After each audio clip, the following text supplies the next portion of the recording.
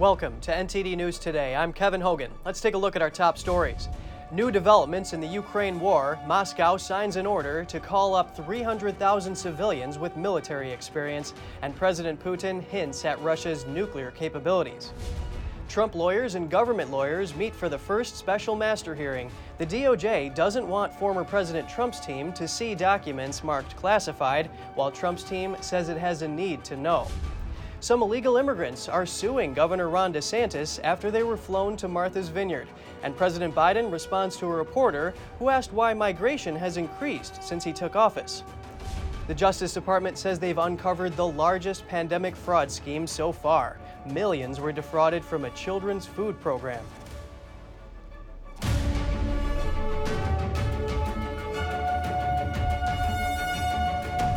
Russian President Vladimir Putin called up reservists to fight in Ukraine on Wednesday, signifying a major escalation in the war. Speaking in a rare televised address, Putin said Moscow would respond with the might of all its vast arsenal if the West pursued what he called its nuclear blackmail over the conflict and made a thinly veiled threat to use nuclear weapons. If the territorial integrity of our country is threatened, we will, without question, use all the means at our disposal to protect Russia and our people. This is not a bluff. It is Russia's first such mobilization since World War II. Russia's defense minister, Sergei Shoigu, said the partial mobilization, which begins immediately, would see 300,000 reservists called up, adding that it would apply to those with previous military experience. In his address, Putin said the partial mobilization of 2 million strong military reservists was to defend Russia and its territories, and that the West did not want peace in Ukraine. Ukrainian President Volodymyr Zelensky said he did not believe the world would allow Putin to use nuclear weapons. Speaking to Germany's Bild TV on Wednesday, he vowed to press on with liberating Ukrainian territory captured by the Russians. The move has been condemned by Western leaders, with Germany's Vice-Chancellor describing it as an escalation. Speaking to Reuters, Ukrainian presidential advisor Mikhailo Podolyak said the Russian mobilization was a predictable step that would prove extremely unpopular. He added it underscored that the war was not going according to Moscow's plan. President Biden just wrapped up an address to the United Nations in New York this morning. He strongly rebuked Russia for invading Ukraine and touted U.S. funding for Ukraine, as well as for global efforts to address health needs, food insecurity, and climate policy. He also spoke about deterring the threat of nuclear war and addressed human rights violations by China. He said the U.S. doesn't seek conflict with China, but will promote a free and prosperous world. He concluded the speech with a call for the UN to continue working together to promote freedom around the globe. This is Biden's second speech to the United Nations General Assembly. In the evening, the President and the First Lady plan to host a reception at the American Museum of Natural History. Leaders of the UK and Japan have resolved to work together to counter the threat from Communist China. The agreement was reached on the sidelines of the UN General Assembly in New York. The UK's new Prime Minister, Liz Truss, just concluded a meeting with her Japanese counterpart, Fumio Kishida. According to a spokesman, she condemned China's provocations towards Taiwan, which are also a threat to Japan's special economic zones. Both leaders agreed to work together in the face of the threat from China. They also agreed that cooperation among democracies is important to tackle both economic and security threats from authoritarian regimes. This was Truss's first UN General Assembly session since taking office on September 6th. She also met with French President Emmanuel Macron in New York. And her first talks with President Joe Biden are scheduled for later today.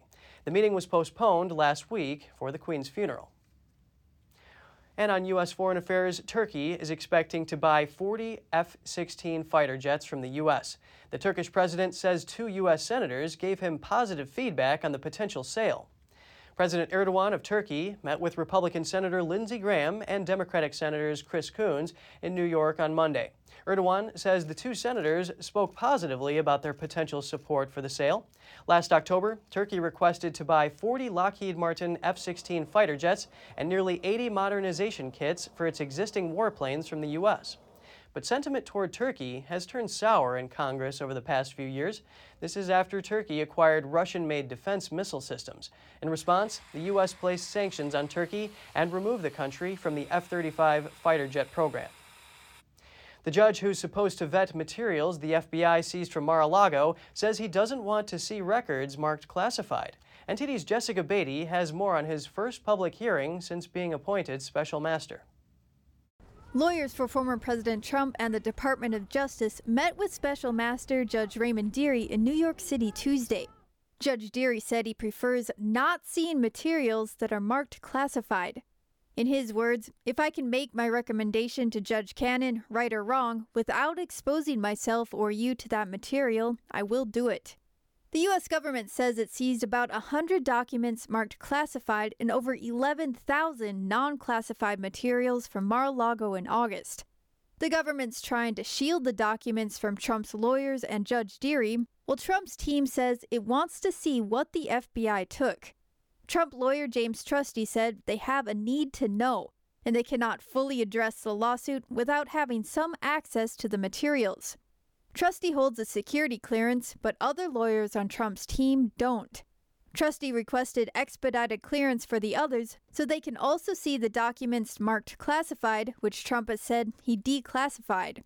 The main judge in the case, Eileen Cannon, ordered Judge Dearie to review all materials the FBI seized to make sure the government's inventory is accurate, among other things. Dearie had a slightly different read of the order, saying Cannon asked him to address the classification status of the seized documents. Dearie asked Trump's team if they have any evidence to show that Trump declassified the records. Trump's team said they weren't in a position to say he declassified the documents until they can review the records. The DOJ told Dearie that Trump's lawyers shouldn't access the documents because some of them are so sensitive. Trump lawyer James Trusty responded, saying he was astounded by the government's position that not even one Trump lawyer should have access to the documents that formed the justification for the FBI's raid. Jessica Beatty, NTD News. Two updates on immigration. Some illegal immigrants are now suing Governor DeSantis after the flights to Martha's Vineyard. And President Biden says he's working with Mexico to stop the flow. Here's more. Some illegal immigrants who were flown to Martha's Vineyard claim they fell victim to a fraudulent and illegal scheme and sued Florida Governor Ron DeSantis on Tuesday. The lawsuit says Florida officials looked for immigrants outside a shelter in Texas by pretending to offer employment, housing, and more. Officials also allegedly told immigrants that they were heading to Boston, Massachusetts or Washington, D.C., but right before landing, they were told that they were in fact going to Martha's Vineyard. The class action suit alleges violations of constitutional rights and federal law. They are seeking damages in a ruling that would prohibit officials from taking similar actions in the future. The office of DeSantis responded to the suit, calling it a case of activists taking advantage of illegal immigrants who were homeless and hungry.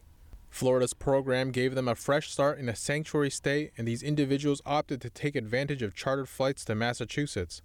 DeSantis' office released this signed consent form that stated the signers agreed to be transported to locations outside of Texas in sanctuary states. Republican Senator Mitch McConnell on Tuesday said relocating immigrants isn't illegal and called Democrats' accusations absurd. That would be breaking news because, of course, the Biden administration has been flying and busing illegal immigrants around the country on a regular basis. Meanwhile, President Biden on Tuesday said he's working with Mexican officials to stop the influx when asked why illegal immigration has increased during his administration. On the border, why is the border more overwhelmed under your watch, Mr. President? Because there are three countries that are never have. There are fewer immigrants coming from Central America and from Mexico. This is a totally different circumstance. What's on my watch now is Venezuela, Cuba, and Nicaragua. And the ability to send them back to those states is not rational. You could send them back and have them. We're working with Mexico and other countries to see if we can stop the flow. But that's the difference. Thank you.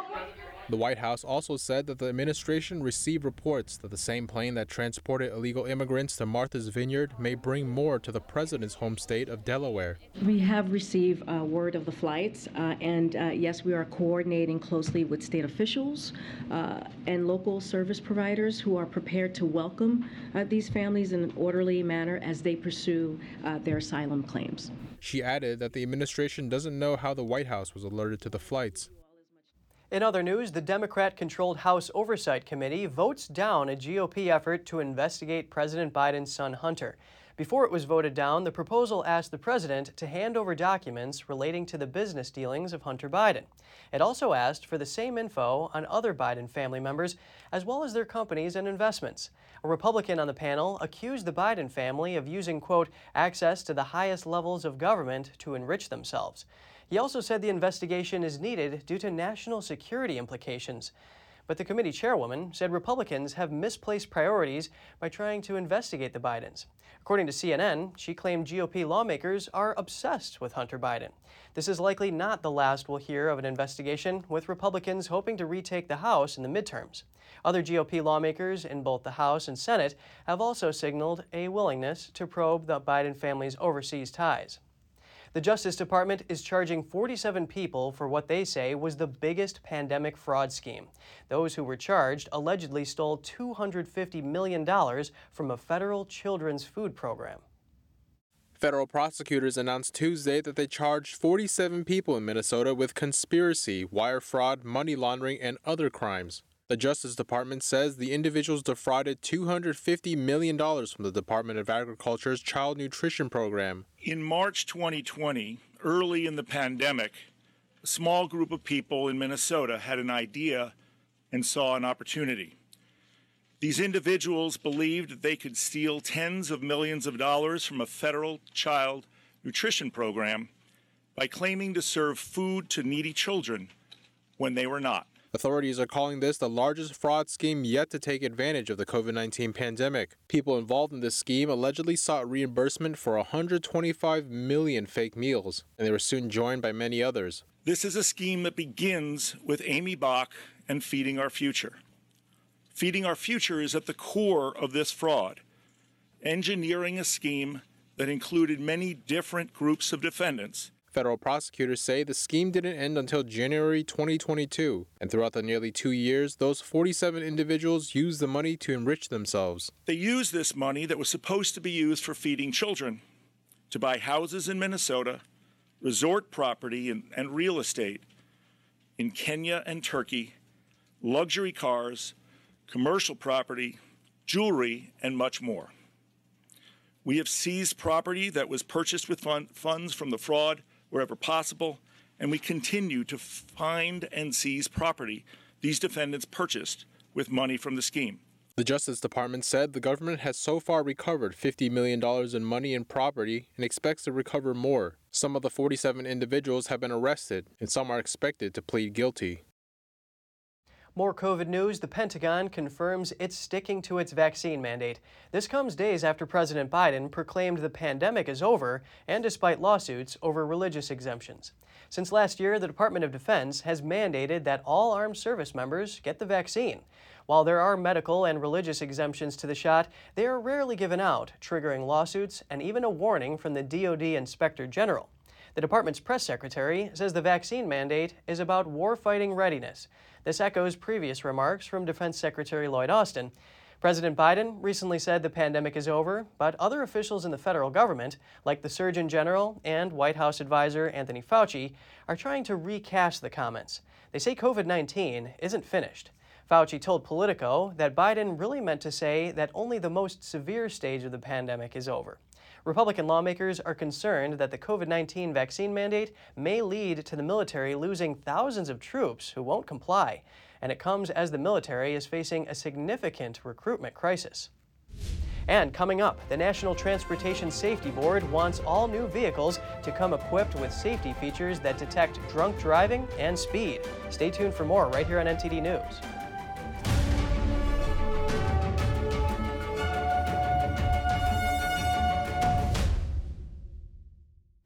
The National Transportation Safety Board wants all new vehicles to include drunk driving detectors. The board pushed for the new safety measure Tuesday. It would require all new vehicles to include technology that can detect if drivers have been drinking alcohol or are otherwise impaired. The board also wants new vehicles to have speed-related technology that it says could help prevent tens of thousands of fatalities. However, there's no word from the National Highway Traffic Safety Administration about how the measure is progressing, but the group reports that 32 people die of alcohol-related collisions every day, more than 11,000 every year. A Nevada official has been arraigned in a Las Vegas reporter's killing. Clark County Public Administrator Robert Tellis stood in court wearing shackles on Tuesday. He was charged with murder in the September 2nd stabbing death of Las Vegas Review-Journal writer Jeff German. German wrote articles critical of Tellis and his managerial conduct prior to a June primary election. Tellis lost the election. A judge scheduled an October 26th hearing of evidence and said Tellis will remain jailed without bail. Clark County District Attorney Steve Wolfson announced he's seeking a court order to remove Tellis from his elected position.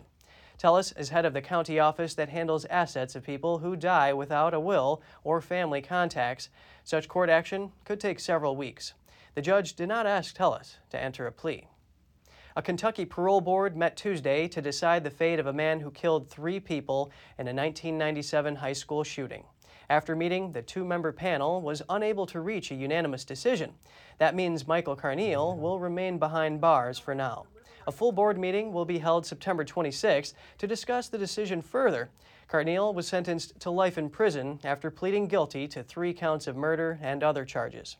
Kentucky law requires that minors be considered for parole after 25 years. Carneal's public defender argued he was suffering from undiagnosed paranoid schizophrenia and struggling with bullying when the shooting occurred. Carneal told the board he was 14 at the time and didn't fully understand the consequences of his actions. The Food and Drug Administration is admitting that it mishandled the baby formula crisis earlier this year. The agency released an internal review report acknowledging a number of shortcomings in dealing with the formula shortage. The review found delays, lack of procedures and limits on the FDA's authority, and the report said, going forward, the agency needs more staff, training, and equipment to handle such emergencies. A top FDA official who led the review said if the agency is expected to do more, they'll need more resources. The FDA investigated bacterial contamination in baby formula in January. This resulted in a recall of many popular formula brands and forced the shutdown of a major manufacturing plant. Every subway car in New York City will soon have security cameras, and not just one. New York Governor Kathy Hochul announced yesterday that every car will have at least 2 cameras. That's more than 11,000 cameras in more than 6,300 subway cars. Officials hope to have all the cameras installed by the end of 2025. The governor says she hopes this will deter crime and make people feel safer while riding. The cameras will supplement the existing network that already includes 10,000 cameras across nearly 500 subway stations. The global supply chain backup continues to hurt the auto industry. Ford says it will end the month with over 40,000 large pickups and SUVs it can't finish because it doesn't have all the parts. The company also noted that shortages and rising prices of supplies will cost it an extra $1 billion this quarter. Ford said it should still be able to hit its full-year earnings targets. That's because it plans to shift the sales revenue it will get from the nearly completed vehicles into the fourth quarter. Automakers have been struggling with supply chain issues, specifically a shortage of computer chips, which has choked off vehicle production for much of the past 2 years. Over to a massive truck crash on a Florida highway, 5 semis piled up, and one of them was carrying a lot of Coors Light. There were only minor injuries, but the crash obviously caused a mess. Police say one semi slammed into the back of another early this morning. A third semi stopped behind the crash, and then a fourth, along with a pickup. But a fifth semi didn't stop, eventually slamming into another truck that was carrying concrete, sending the concrete and the beer all over the road. Part of the highway had to be shut down to clean all this up. And if you have any news tips or feedback for the show, don't hesitate to email us at news.today@ntd.com. And just ahead, China is restructuring Ecuador's debt, providing over $1 billion in relief. We hear from an expert on what this means for the Chinese regime and how China's debt practices could lead to more deals with the West. And the Pentagon pushing contractors to move supply chains out of China. This as the number of Chinese companies making the cut increases 5-fold. That and more after the break.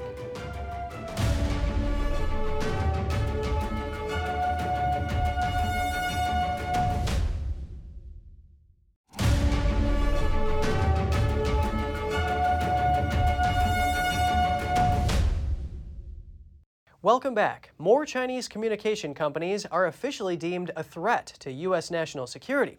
The Federal Communications Commission added China Unicom and Pacific Network ComNet to the list based on advice from security agencies. This solidifies a previous decision to ban services and equipment from those companies in the U.S. The two companies are subsidiaries of a Chinese state-owned entity. The FCC found in March that they are subject to exploitation, influence, and control by the Chinese regime. The agency says Pacific Network ComNet could give the Chinese Communist Party opportunities to, quote, access, monitor, store, and in some cases disrupt and/or misroute U.S. communications. Likewise, the FCC found in 2015 that China Unicom has the capability to listen in on phone calls and track the locations of its users. A U.S. Treasury official is criticizing what he calls China's unconventional debt practices. He says the Chinese regime's deliberate delays on debt relief could burden many low to middle income countries for years. Our next guest is a strategic analyst who sheds light on China's new financial agreement with Ecuador. Joining us now is author and president of the International Strategic Studies Association, Gregory Copley. He's also the editor-in-chief of Defense and Foreign Affairs Publications. Thank you for coming on the show, Gregory. Pleasure to be with you. Ecuador announced on Monday that it has reached a deal with China to restructure its debt. Chinese banks are set to provide about $1.4 billion of relief until 2025. What risks does this pose, and what does it mean for U.S. national security?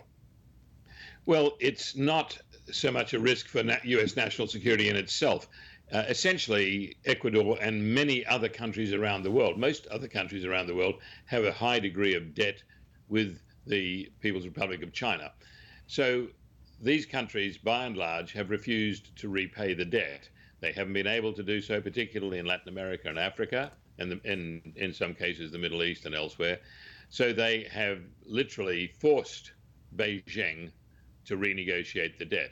It's not providing new Chinese cash for these countries. It's literally enabling the Chinese banks to attempt to save some of their loan monies, which they put out to these countries, by renegotiating the debt. So it does give relief to the countries. It does keep the People's Republic of China engaged with those states, such as Ecuador. And in that respect, yes, it continues the relationship with, for example, Ecuador and the People's Republic of China, but it doesn't, if you like, give any increased leverage by Beijing over those countries. In fact, it's a sign of weakness for Beijing at this stage. It lent out all this money under the Belt and Road Initiative. It invested monies in these countries, and it's not getting repaid. That has put Beijing in a dreadful financial predicament. They're only attempting to salvage some of those earlier, often misplaced investments. So what are the results of this if the countries are not able to repay this debt?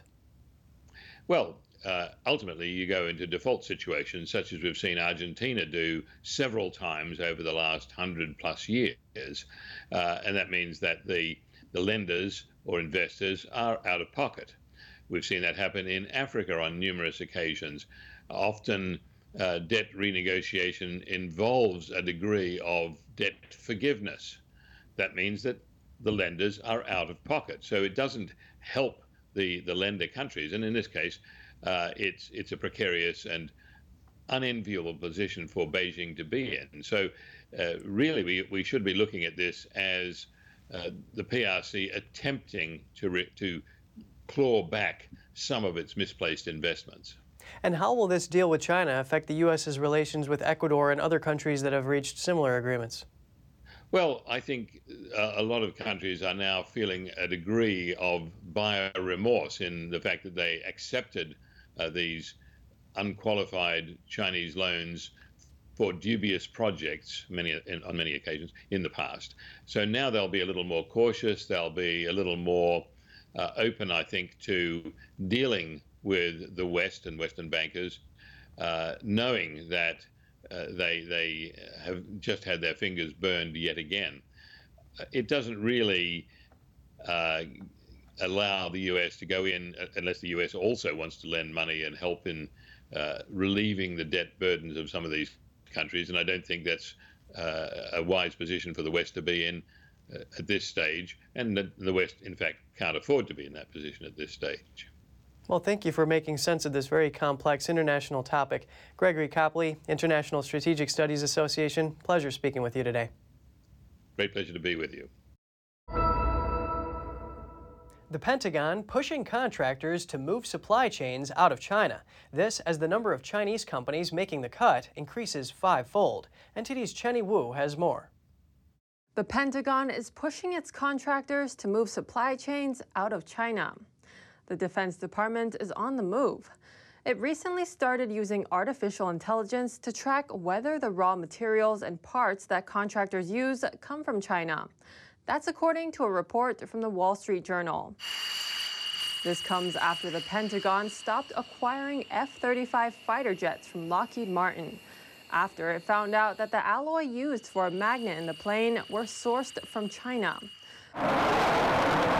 Zooming out, a growing number of Chinese companies have made it into the Pentagon supply base. A report says the number was 655 as of 2019, an over 400% increase from a decade ago. Coming up, Russia moves towards officially annexing occupied regions of Ukraine after a referendum vote. Ukraine and the West denounced the move. Find out more in just a minute.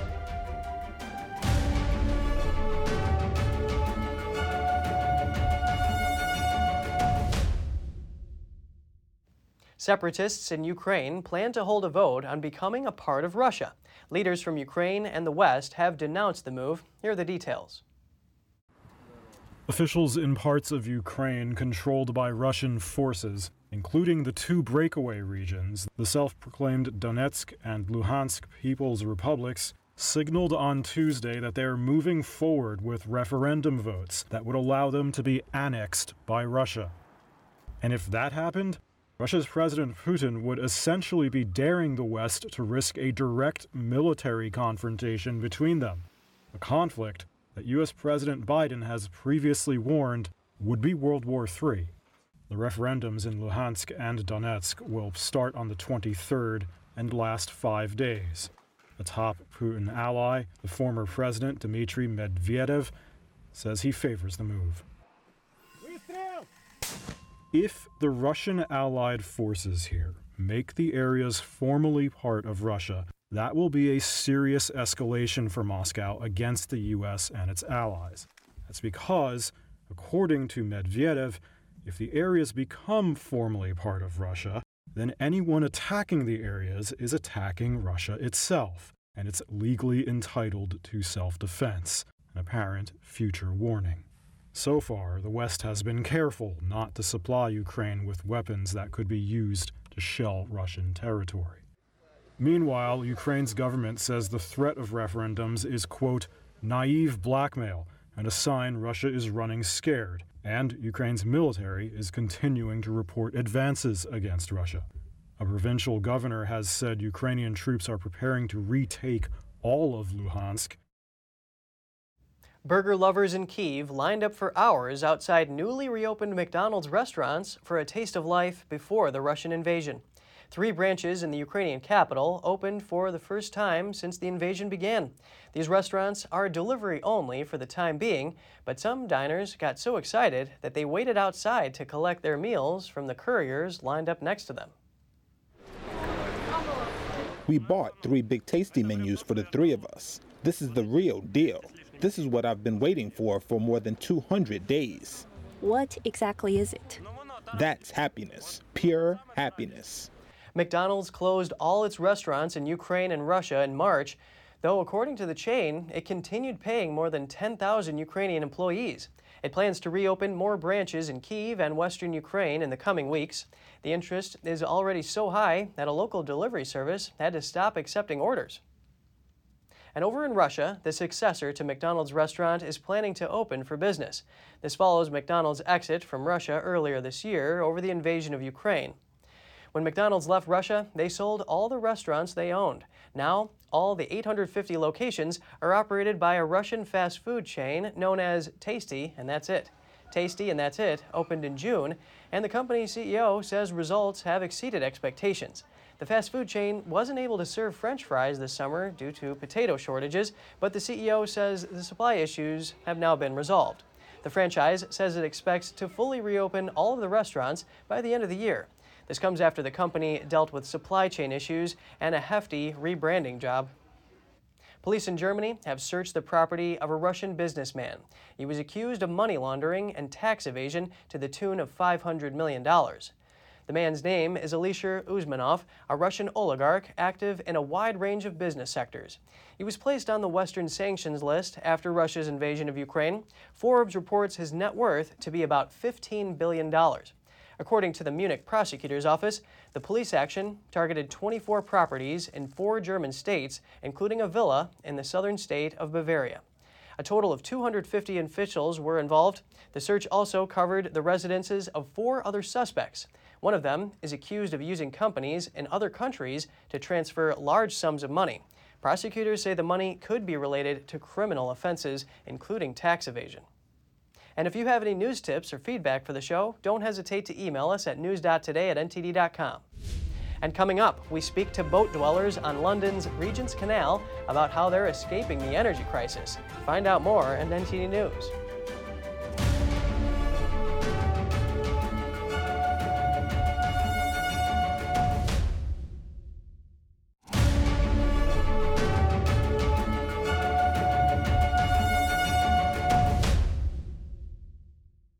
Good to have you back with us. Spain is fining a food delivery company $78 million. They broke a law by not formally hiring their employees, according to Spain's labor minister. In 2021, Spain passed a law that bike riders for food delivery platforms must be employees with formal contracts, not freelancers. But delivery heroes Glovo has refused to give labor contracts to more than 10,000 riders. This is in the country's second and third largest cities, Barcelona and Valencia. A representative for Glovo was not immediately available for comment. With a way of life that's inherently off-grid, boaters aren't facing the same energy bills as those who live on land. NTD's Jane Worrell got some insight into the boat-dwelling community on London's Regent's Canal. Living on this London motorway is a community that often goes unnoticed. Many of those here have been driven off the land to live in a boat, in part due to rising rents. I wanted to live in central London. I didn't want to pay rent or a mortgage. I wanted a dog, and I was living in a situation where I couldn't have a dog. So yeah, a couple of things. And I quite like moving. I've always moved around kind of once a year when I've lived in London, so boat life kind of suits me to move around a lot. Life on the water is typically off-grid, so many boat dwellers are less impacted by rising energy bills. Co-founder of a floating bookshop, Word on the Water, says he thinks boaters will be able to weather the changes happening in the energy market. All the time I've been on boats, certainly for the last decade, solar panels are sort of standard, really. If you don't have your electricity running on solar panels and 12-volt electrics, and you live on a boat, you're a bit of an idiot, because once you've got that infrastructure in place, and it's not very expensive, you sort of don't have to think about electrics. Apart from for 2 months of the year when there's almost no sun, sort of December, January, for the rest of the year, your electricity is free. The conversation in this country doesn't seem to be about ways of weathering this crisis by using alternative sources of power. It's all about, will the government give everyone a bit of money towards their gas bills as a way of solving it? Most boats run on smokeless fuel, which has gone up in price. Gas has gone up, but the gas bottles last a long time, so the impact isn't noticeable. Kerry from Middlesbrough is studying music in London. She moved onto a houseboat in April to save on finances and for the way of life. You're not stressing about bills and finances. There's no council tax to pay. There's your gas outgoings, but that's not much compared to heating a house and stove for heating. And yeah, it's just a completely different way of life, but I love it. I feel like I've found my home for the first time. For my cooking, at the moment, I use a 38-pound bottle of gas, which has lasted me the whole time that I've been on the boat and still not run out. So at the moment, it's kind of like, it's cost me 40 quid since I've moved on there to cook. Boaters can get a permanent mooring or a licence to continually cruise, which means they have to move their boat to a new location every 2 weeks. There's almost 35,000 boats across 2,000 miles of canals and rivers across England and Wales. That's according to the latest figures from the Canal and River Trust. Around 21% are described as a permanent home, and 19% of these are continuous cruisers. Boating life isn't for everyone, though. It can get rocky. I can feel myself swaying a little bit. Is that something you get used to? Yeah, honestly, when I first moved onto the boat, it was a major adaptation to make, and I was swaying everywhere I went for a while. It was very, very surreal, quite vertigo-like. But after a couple of weeks, I've been absolutely fine since, and I don't get the sea legs anymore. But when my friends come and visit, you can see them wobbling from side to side again. So it's funny, but it's something that you must just adapt to as you come. Thankfully, you adapt, because if I was stuck like that for life, then it wouldn't be very nice. But yeah, it's part and parcel of boat life, unfortunately. For water supplies, there are taps along the canal to stock up. How about water? How does that work? So most boats, there's taps along the whole canal system where you kind of, as you're moving, you kind of pull up and you plug a hose in and fill up the tank that way.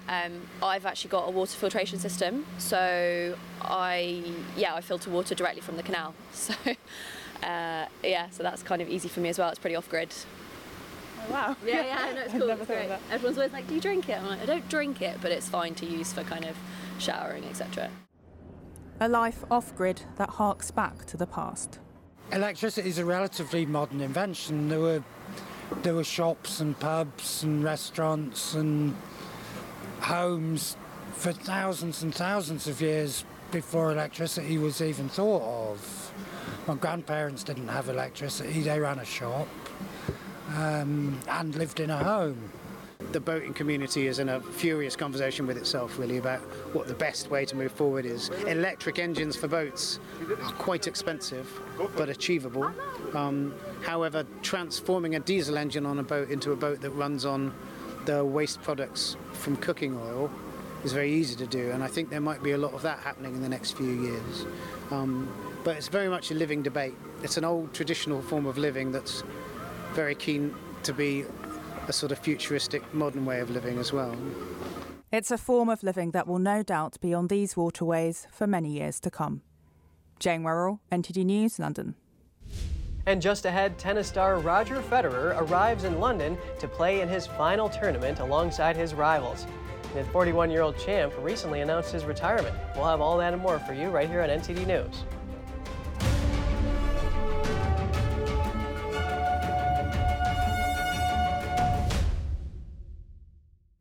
A pod of about 230 whales is stranded in the Australian state of Tasmania.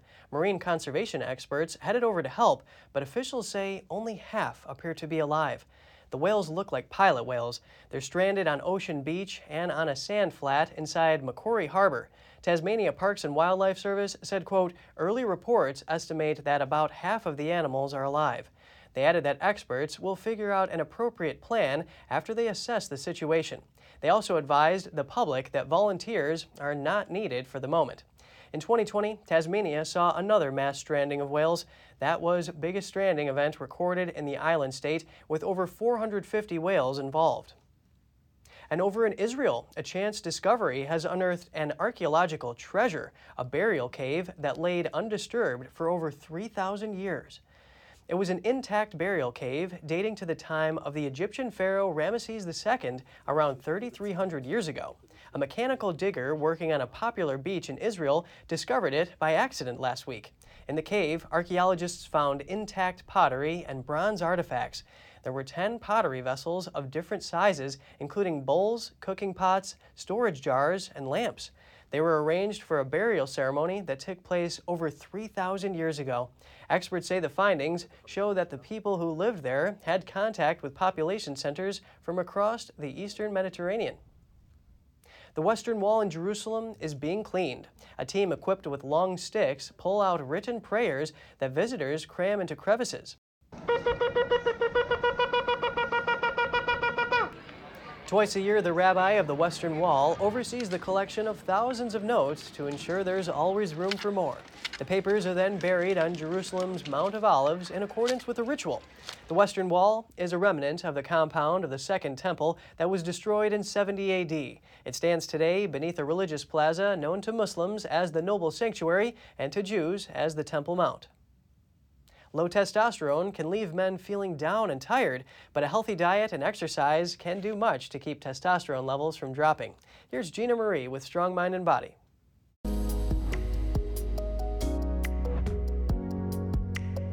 It's possible you don't have the energy or mood you used to. There can be several reasons, but one may have to do with dropping testosterone. Testosterone is a hormone found in all humans. However, it plays a far more prominent role in men than women. It plays a role in bone and muscle mass, fat storage, and red blood cell production. It may also affect a man's mood. Testosterone typically peaks in a man's 20s or early 30s before it starts tapering off slowly over time. But everyone's baseline testosterone level is different. Some men are born with a lot of testosterone, while others are born with less.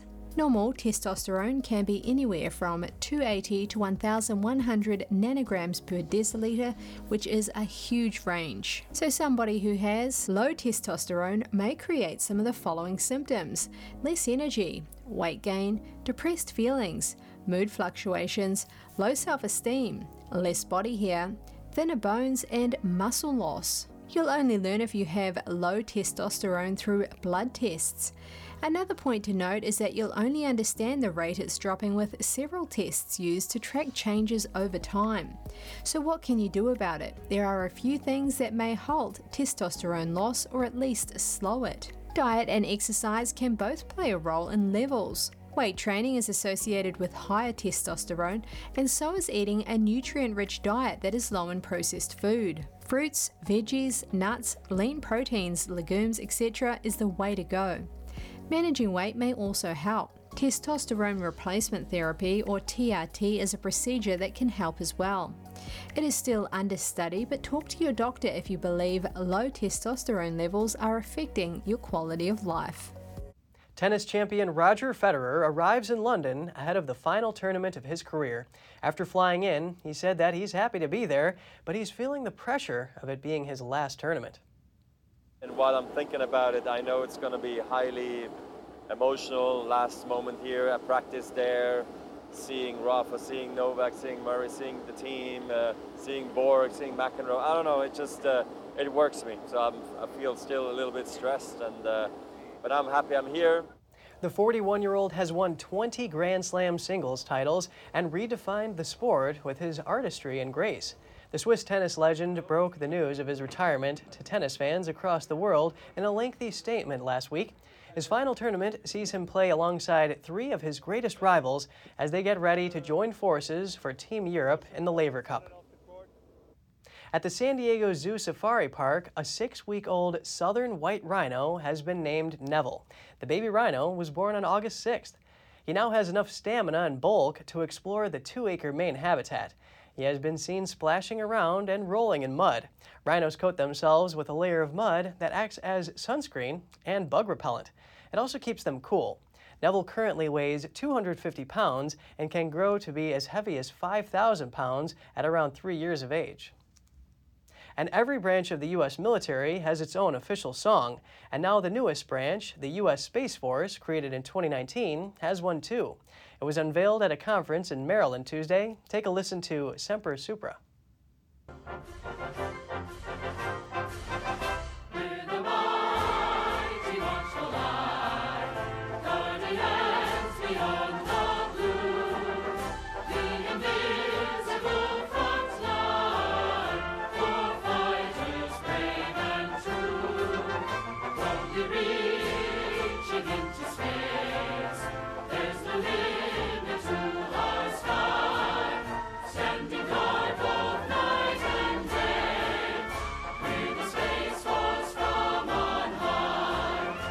Semper Supra was written and composed by a former member of the U.S. Air Force and a former member of the U.S. Coast Guard. That's all for today's program. We're really glad to have you with us. Please send us an email if you'd like to tell us something. We're going to put it on screen. For podcasters, that's news.today@ntd.com. I'm Kevin Hogan, NTD News, New York City.